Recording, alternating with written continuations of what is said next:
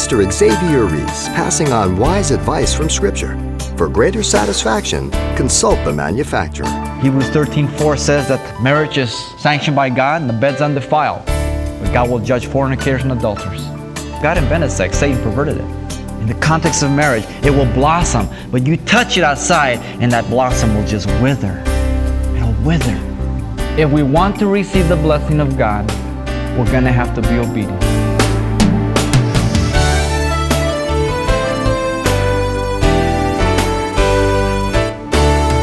Welcome to Simple Truths, the daily half-hour study of God's Word with Xavier Reese, Senior Pastor of Calvary Chapel of Pasadena, California. Over the years, we've been known to measure love in various ways, from reality TV competitions aimed at successfully avoiding elimination from a pool of so-called eligible singles, to notoriously seeking out the one who wants to marry a millionaire. But the simple truth remains. God created men and women for marriage in a way must-see TV seems to have gotten out of whack.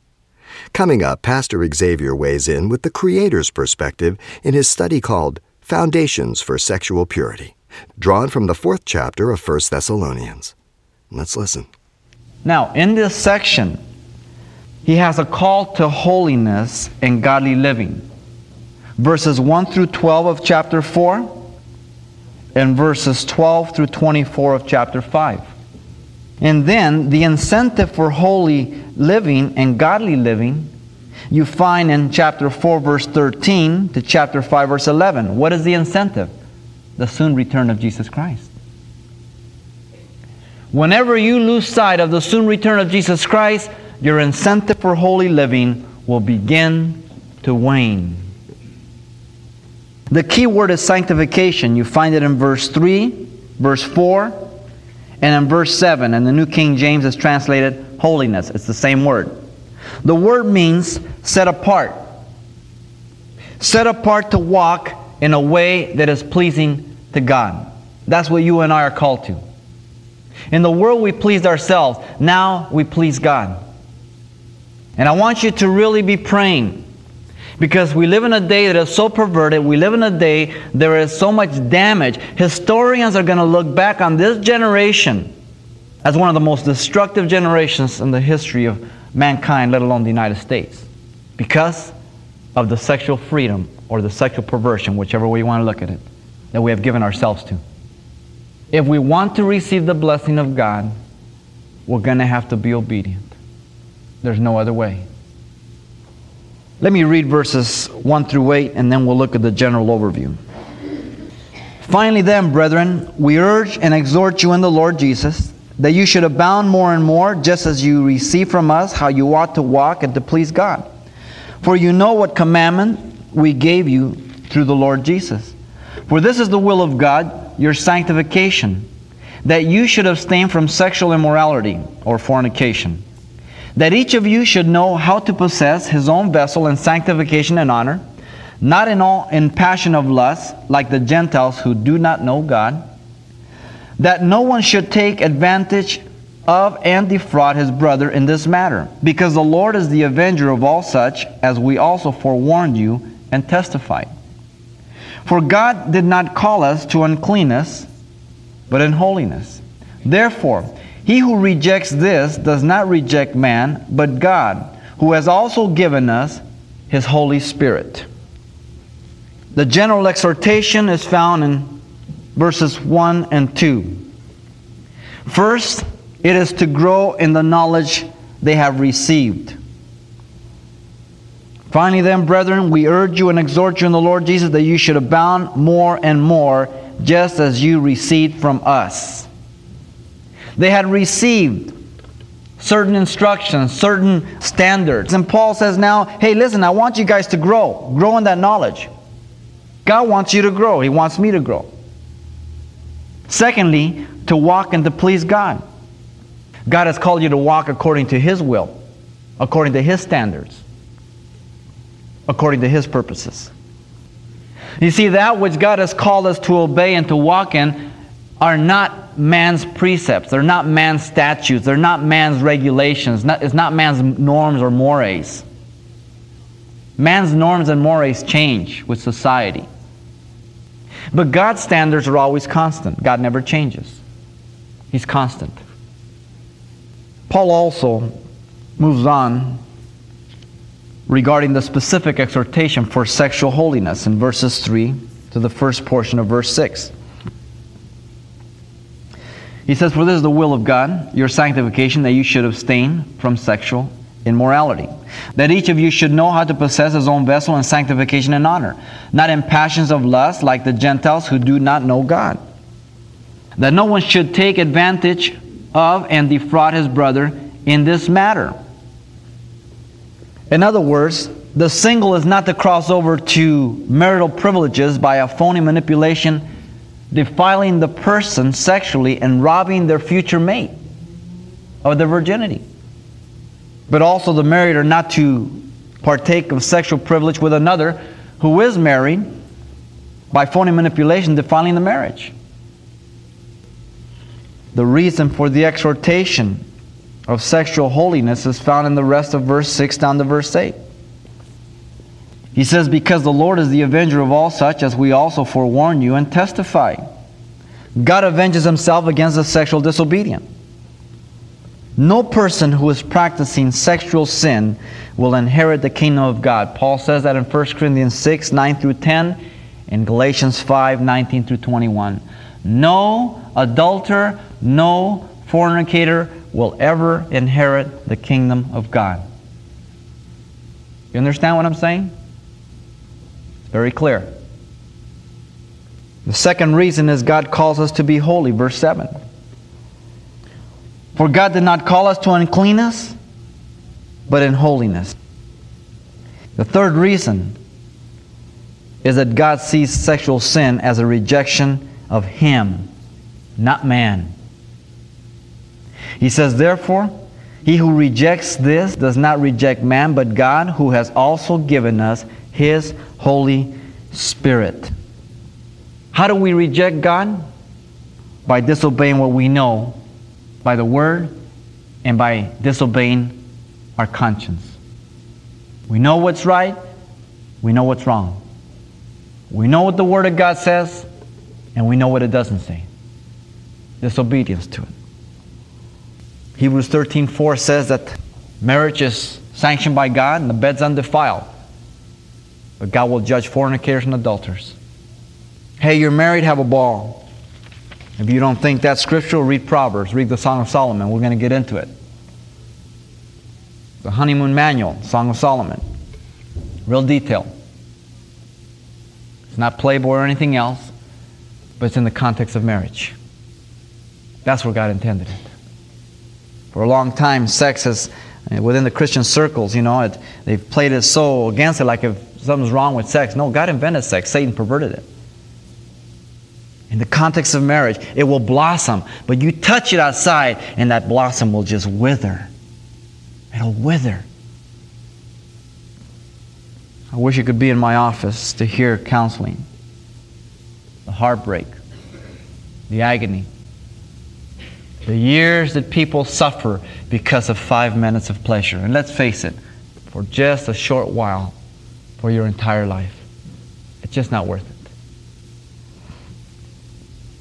Let's go back to the general exhortation. We want to finish here, verses 1 and 2. Look at it a little deeper. And this will stand as a foundation for the coming studies. The general exhortation to grow in the knowledge received. The word finally would be better translated furthermore, or as for the rest, or now. For the rest, I'm going to teach you some things. Paul's address is to the believer by way of what? Urgent begging in the Lord Jesus. By way of exhortation. He begs, "I beseech you," the old King James says. I'm pleading with you as a father. He's already given that metaphor in chapter 2, verse 11 and 12. Paul the Apostle says to the Romans in chapter 12, "I beseech you, I beg you by the mercy of God that you present your body a living sacrifice, holy and acceptable to God, which is your reasonable service," the least you can do for what He did for you literally. Your body, your mind, your spirit, your soul are all encompassed in your body. So when he says bring your body, He says, bring everything. And because it's through your body that sin manifests itself. Nothing sinful about the body in itself. Be careful that sometimes we hear that over Christian messages. The body's not sinful. The body's just the body. It's my sin nature that makes us sinful. I can take a pencil and write poetry, or I can write dirty words. It's not the pencil's fault. Paul also says that in view of what they receive from them, they should abound more and more. You see, the Christian life is not to be static or stagnant, but developing and growing. Just keep your hand there and let me turn to Hebrews. It's just to the right. Hebrews chapter 4, verse 12 through 14. He says, for though by this time you ought to be teachers, you need someone to teach you again the first principles of the oracles of God. And you have come to need milk and not solid food. For everyone who partakes only of milk is unskillful in the word of righteousness, for he is a babe. But solid food belongs to those who are of full age. That is, those who by reason of use have their senses exercised to discern both good and evil. There are a lot of Christians who just sit. They're pew potatoes. And they never grow. You know, they're always spiritually wetting their pants and scraping their knees. There's a legitimate time. You know, when you bring your baby home from the hospital and they wet their pants, and you say, oh, look at how cute. But if you walk into your son's room and he's 18, you're not going to think it's so cute. You're going to get disgusted. There's a difference. 2 Peter, keep going to the right. Chapter 1, verse 5. But also for this very reason, the very reason is what precedes it, because you have a divine nature and God has given you promises and ability.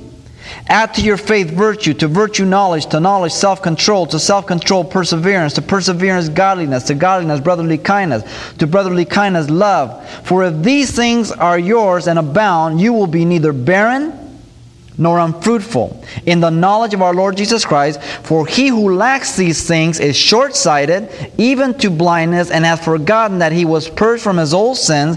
Therefore, brethren, be even more diligent to make your calling and election sure. For if you do these things, you will never stumble. For so an entrance will be supplied to you abundantly into the everlasting kingdom of our Lord and Savior, Jesus Christ.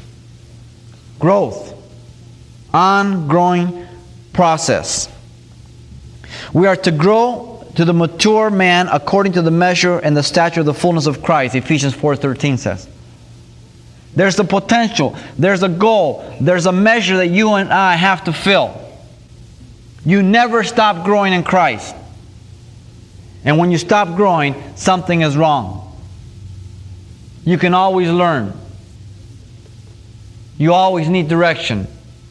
You always need to be ministered unto. We are to grow by God's Word, 1 Peter 2:2. The sincere milk of the Word, the unadulterated Word. Check it out. Make sure it's the Word of God, not man's philosophies. Don't let them taint it. We are to grow in grace, 2 Peter 3:18 says, by the knowledge of Jesus Christ.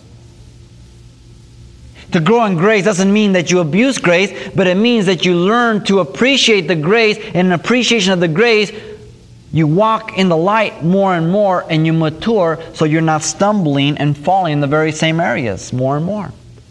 But you're growing. You're learning. You have greater freedom because you're becoming more like Jesus Christ. John the Baptist says that I must decrease and he must increase. You see, they were infants in Christ. He's already said that in chapter 2, verse 11. He had exhorted them, comforted them, charged them, every one of them as a father his own children. In chapter 3, verse 10 also, he says his prayer was that they might come and perfect that which was lacking in their faith. And so what does Paul do? He says they needed to grow in sexual morality or sexual purity, verses 3 through 8 of chapter 4. They needed to grow in the knowledge of physical death and what takes place in the Lord's return, chapter 4, verse 13 to chapter 5, verse 11. And he's going to tell them about that. They needed to grow in various social relationships. And so he says that in chapter 4, verse 9 through 12, and in chapter 5, verse 12 through 24. Paul says, you still need to grow. And I'm going to teach you on a lot of different areas. The second general exhortation is to walk and to please God. The remainder there of verse 1. He says, just as you receive from us how you ought to walk and to please God. The word ought means of necessity or obligation. It's not an option. It's a requirement. Sometimes we approach our Christian life and our spiritual obedience as if we have an option. We have no option. We have obligation. Walking speaks of progress and having direction. When you see somebody going like this, you say he's meandering. You don't say he's walking. You say he's drunk. He doesn't know where he's going. You ever see a person walk down the street and they're just boom, boom, boom? You know, they know where they're going. But you see another person who's going like this. What does he communicate? He's lying. He's looking, where am I going? When you walk, you know where you're going. You're progressing. He had received from Paul and the other missionaries how they should walk.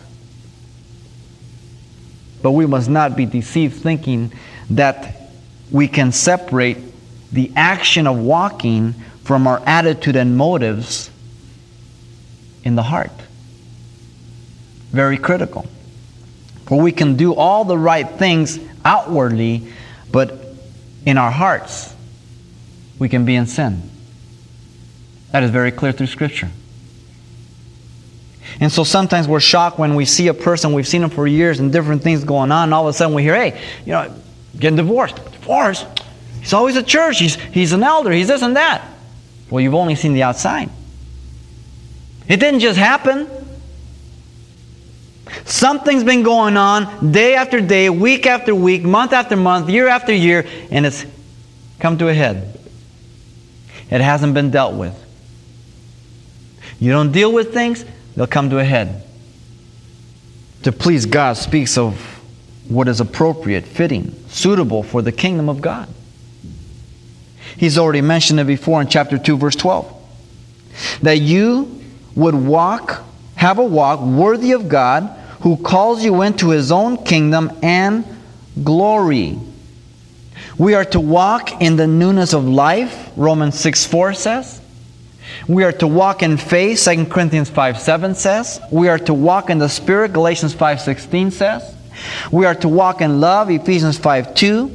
We are to walk as children of the light, Ephesians 5:8. We are to walk in wisdom, Colossians 4:5. We are to walk in truth, 3 John verse 4. And you can go on and on and on. Look up the scriptures of walking. Many.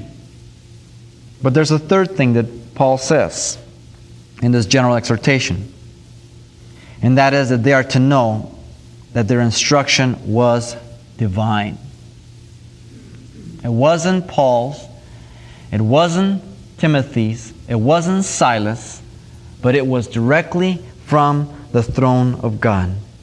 The word commandments there, as he says, for you know what commandments we gave you through the Lord Jesus. The word commandment is not speaking about the 10 commandments that were given at Sinai.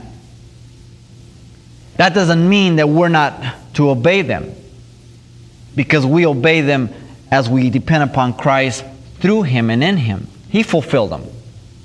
If you want to live by the 10 commandments, good luck. You've got to keep them all. Always. At all times. If you fail in one, James says you've had it. The word sin means to miss the mark. We all miss the mark. Whether you miss the mark by an inch or you miss it by a mile, you miss the mark. Nobody gets a prize for almost making it. You only get a prize if you make it. And so the law condemns us. But the word commandment here speaks of a mandate. It is used of a soldier's orders, instructions.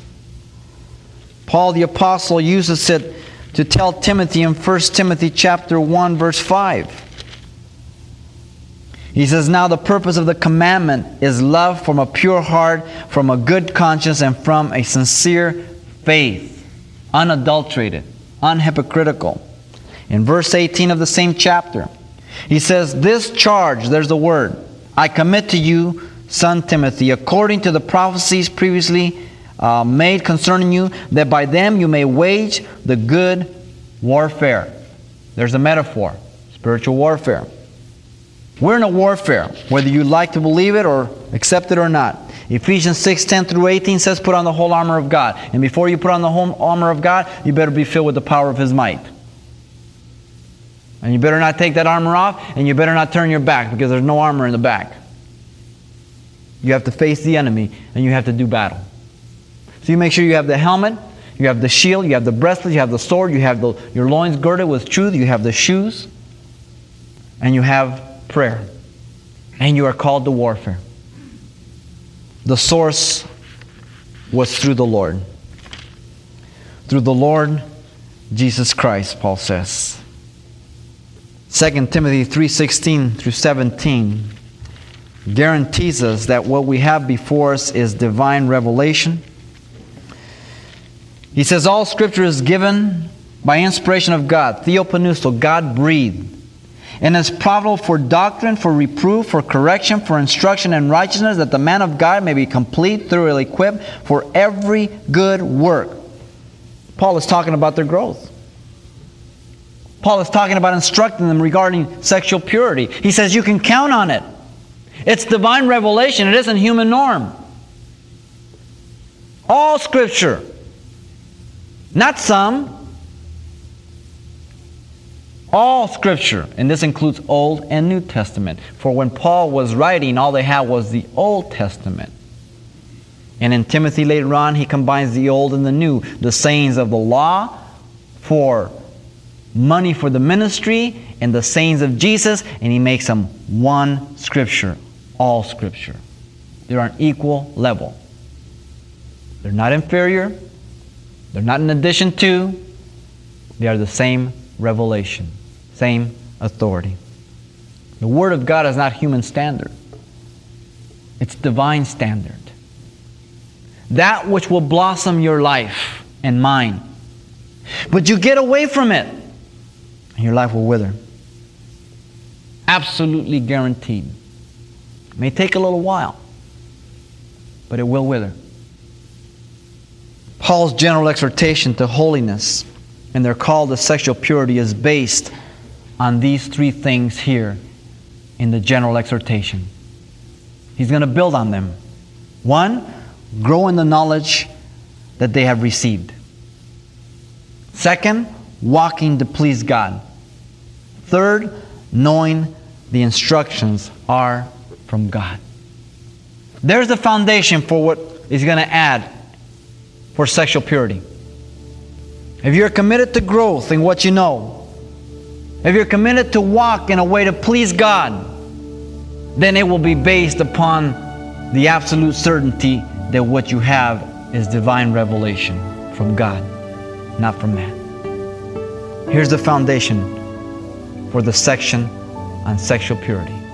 Because if you're in sexual sin, then you have no fellowship with God. God cannot hear you. God will not hear you until you repent and you turn. And you come back to this first foundation of this general exhortation, where you're committed to grow, to walk and to please God, and to accept this as divine revelation, not just human opinion. Pastor Xavier Reese, summarizing once more the foundation crucial to maintaining sexual purity on today's Simple Truths. And you can hear this message again if you like online anytime by selecting today's date under the radio tab at CalvaryChapelPasadena.com. Or if you prefer, today's message is also available as a single CD for the low cost of just $4. Ask for it by name, Foundations for Sexual Purity. Once again, that's Foundations for Sexual Purity, which includes everything you heard today and last time on one single CD. Request yours by writing Simple Truths, 2200 East Colorado Boulevard, Pasadena, California, 91107. Again, that's Simple Truths, 2200 East Colorado Boulevard, Pasadena, California, 91107. And please let us know the call letters of the station you hear us on. That enables us to track where our radio outreach has been a ministry to our listening friends. Next time, Pastor Xavier Reese shares some warnings to avoid the repercussions of sexual sin. More important simple truths concerning sexual purity right here next time. Hope to see you then.